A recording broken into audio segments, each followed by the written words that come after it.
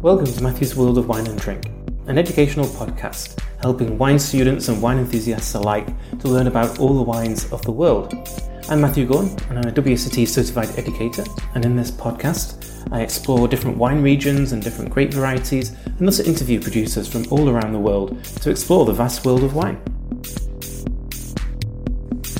This episode focuses on Gamay, the grape variety of Beaujolais, a grape variety which produces very good wines, but which has an historical reputation with low-quality wines, which will be addressed in this episode.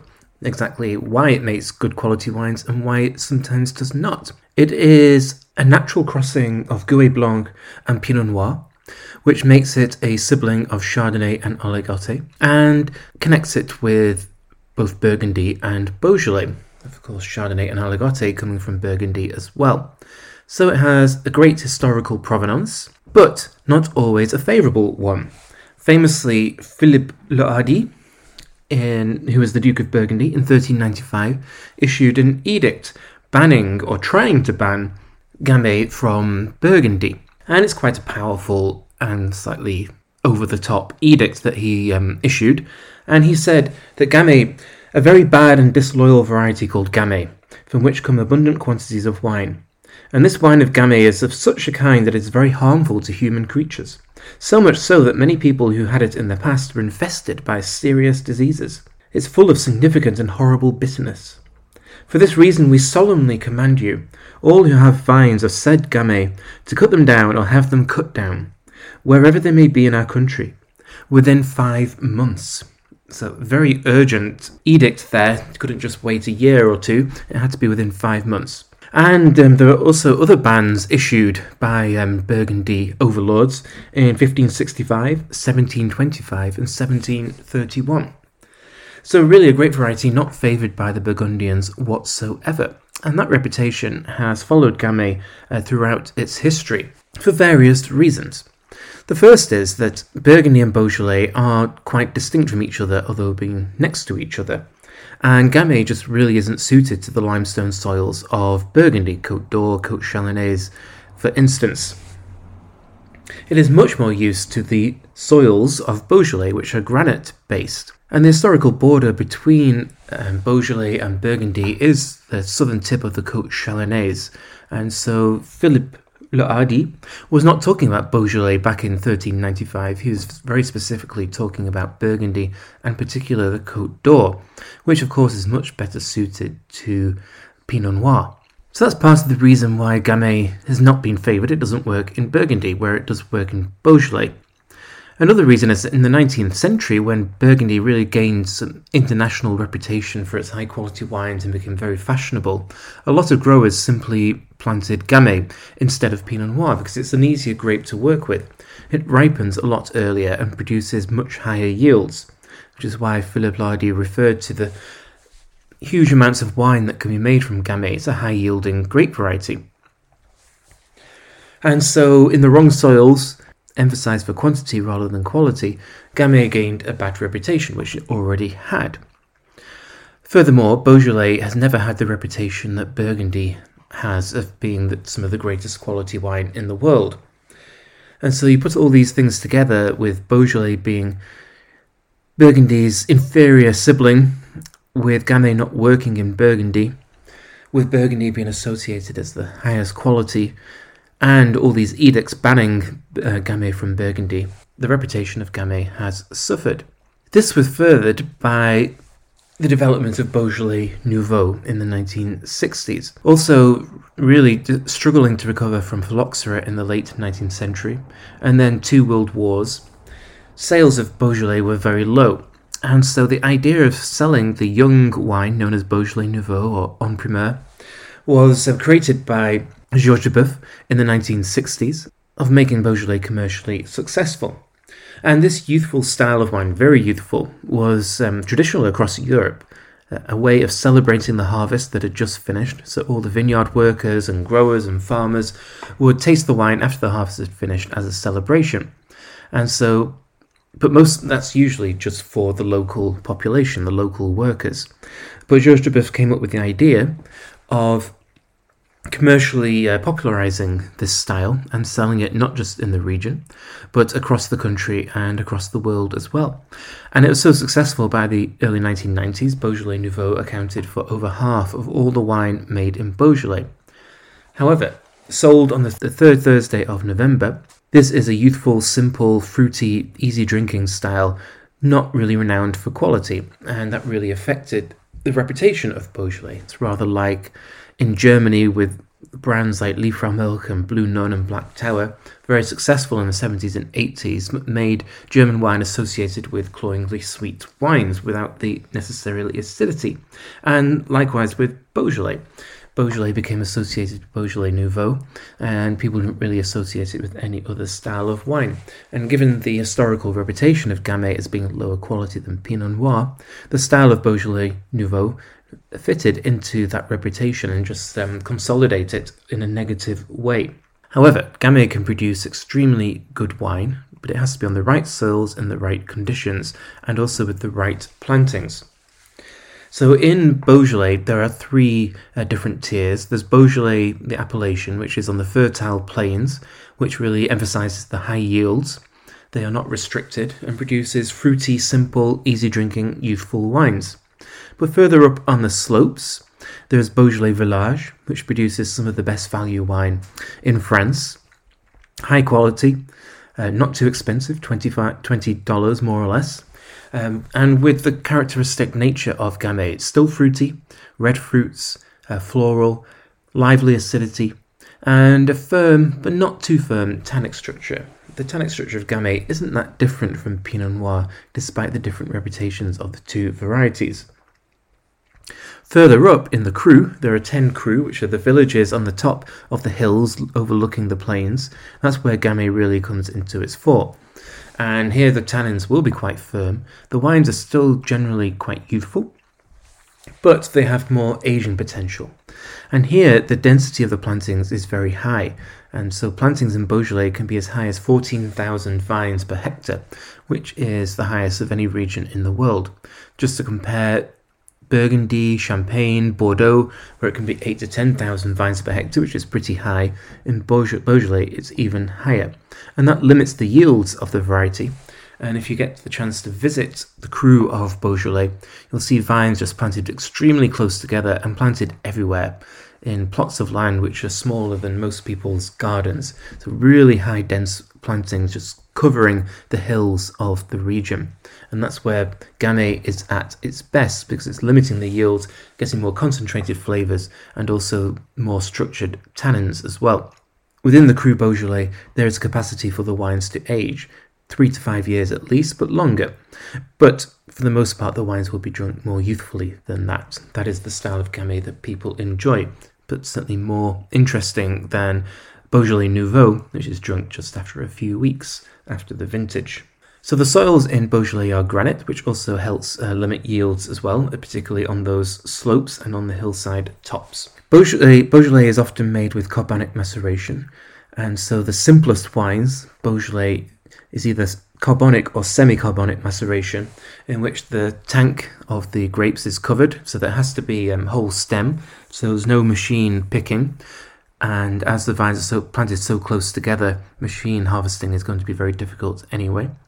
And so the stems just allow the juice to flow through the tank. And the idea of carbonic and semi-carbonic maceration is to get colour without extracting too much tannin, which accounts for the youthful, fruity style of Beaujolais.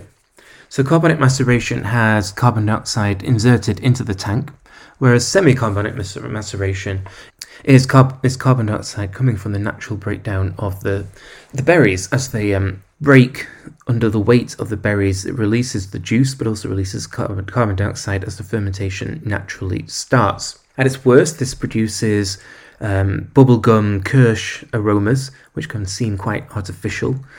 At its best, it produces fruity, fresh styles of wine. Some of the top producers of Beaujolais do not use any carbonic maceration whatsoever, and will make the wines just as a Burgundy producer would for Pinot Noir. And this produces more concentrated wines, but still quite fresh, akin to the whole cluster wines that are made in Burgundy and other styles of Pinot Noir across the world. So where else is Gamay planted in France and around the world?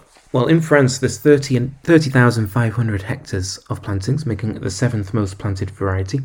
Beaujolais is obviously the concentration of those plantings. It's about 99%, with a little bit of Chardonnay planted in Beaujolais too.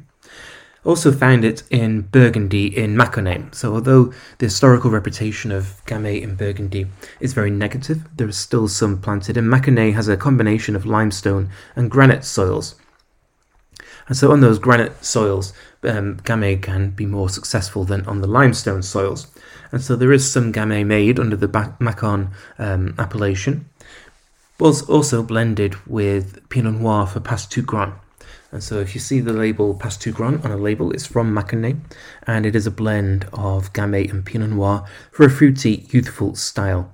Not quite as high quality as Beaujolais Village or Cru Beaujolais, but still quite fun and approachable.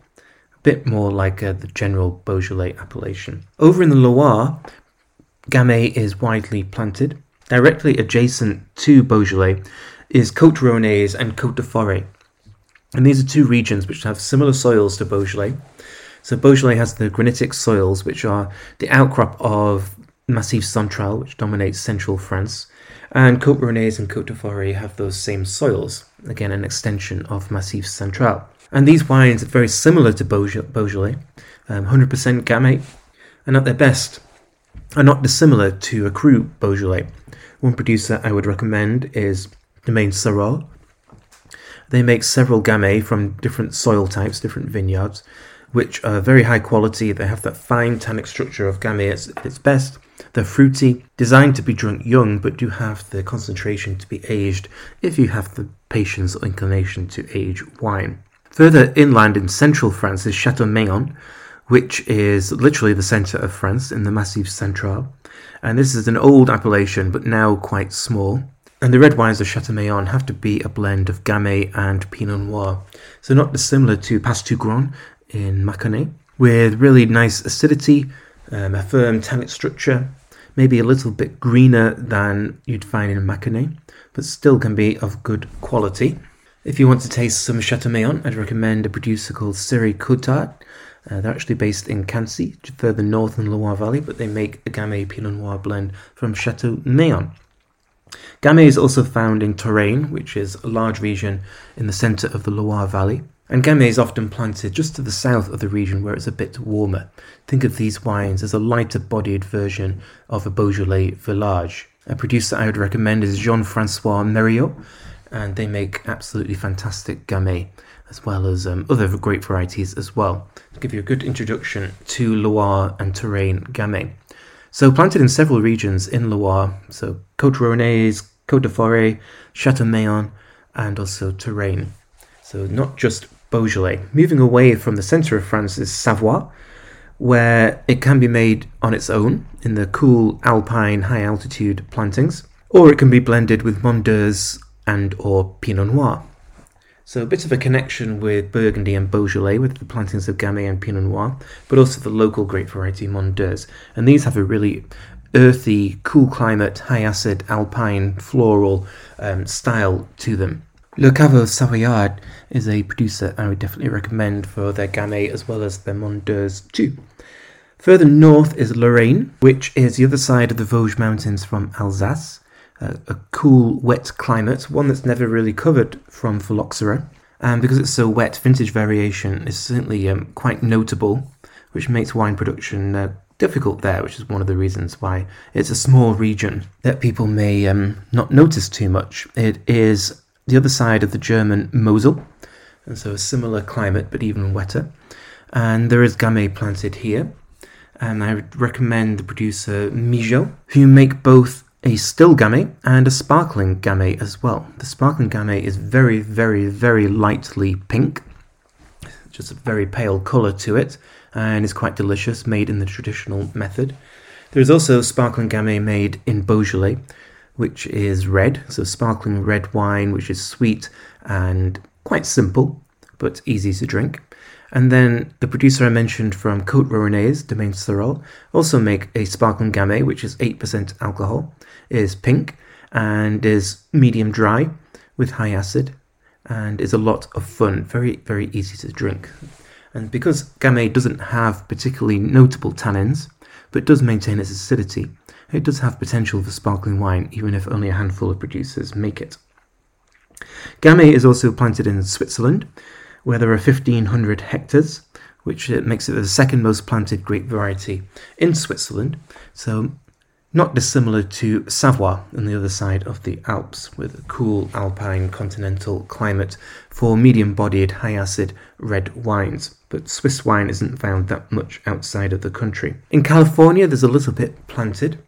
A couple of producers include Arnott Roberts, who planted Gamay in the El Dorado Hills after going to Beaujolais and couldn't understand why this great wine there wasn't equivalent in California. And so they started making Gamay, and it's very good. There's also a producer called Casouge, who is based in Carneros, who grafted Gamay onto Merlot vines. So not much of a history of Gamay within California, but some producers are so excited by the grape variety and the wines they've tasted from Beaujolais that they are planting Gamay. Obviously a warmer climate for a fruitier style, but maintaining the acidity and having this really nice ripe tannic structure to them. It'd be nice if more Gamay was planted in California. Historically, there was some confusion about Gamay in California because wines from the 1970s labelled as Napa Gamay were not in fact from Gamay at all. They're usually from Val de Gué, which is a Languedoc grape variety, so which again just adds to some of the confusion and misunderstanding about Gamay. But if you see Gamay on a California label now, it is definitely Gamay. In Oregon, there's also a little bit of Gamay. Oregon and Willamette Valley are particularly famous for Pinot Noir, of course, which makes sense that Gamay could succeed in the growing conditions of Oregon, which is a moderate maritime climate. Brickhouse are a biodynamic winery which makes excellent Gamay from Willamette Valley, and just a little bit lighter than a California equivalent, but a good gripping structure to the tannins. Again, can be drunk young, but also can be aged. Another producer just on the other side of the Columbia River is Syncline. Their Gamay is absolutely superb. So that's in Columbia Gorge, which is a cool, wet climate. And so in general, Gamay likes the cooler conditions that you would find in Loire. A little bit warmer in Beaujolais, where there's more sunshine, and that can result in higher yields, but still not too hot. And then also Lorraine, Savoie, Switzerland, and then these areas, Columbia Gorge and Willamette Valley. And also New York, there's some Gamay planted there, which can be of interesting quality, again a cooler climate. And also in New Zealand, where Te Mata in Hawke's Bay make Gamay. They planted it in the 1990s. There aren't that many producers. There's only 12 hectares planted across the whole of New Zealand, but their Gamay is excellent. Hawke's Bay is one of the two warmer areas of New Zealand on the east coast, sheltered from the rain, and so one of the driest as well.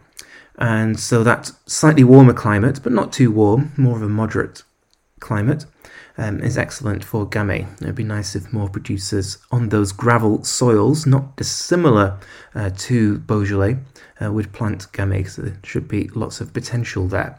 But that historical reputation of Gamay not producing as great wines as Pinot Noir, which is unfair, does limit some of the New World plantings. So tiny amount in New Zealand, a tiny amount in California, a tiny amount in Oregon, a tiny amount in Washington, a small amount in New York, but those very small amounts are all making really, really good wine. So Gamay does have the potential to develop in the New World and maybe produce the really high quality wines that Cru Beaujolais proves it is capable of. So that is Gamay. Thank you for listening. This has been Matthew's World of Wine and Drink.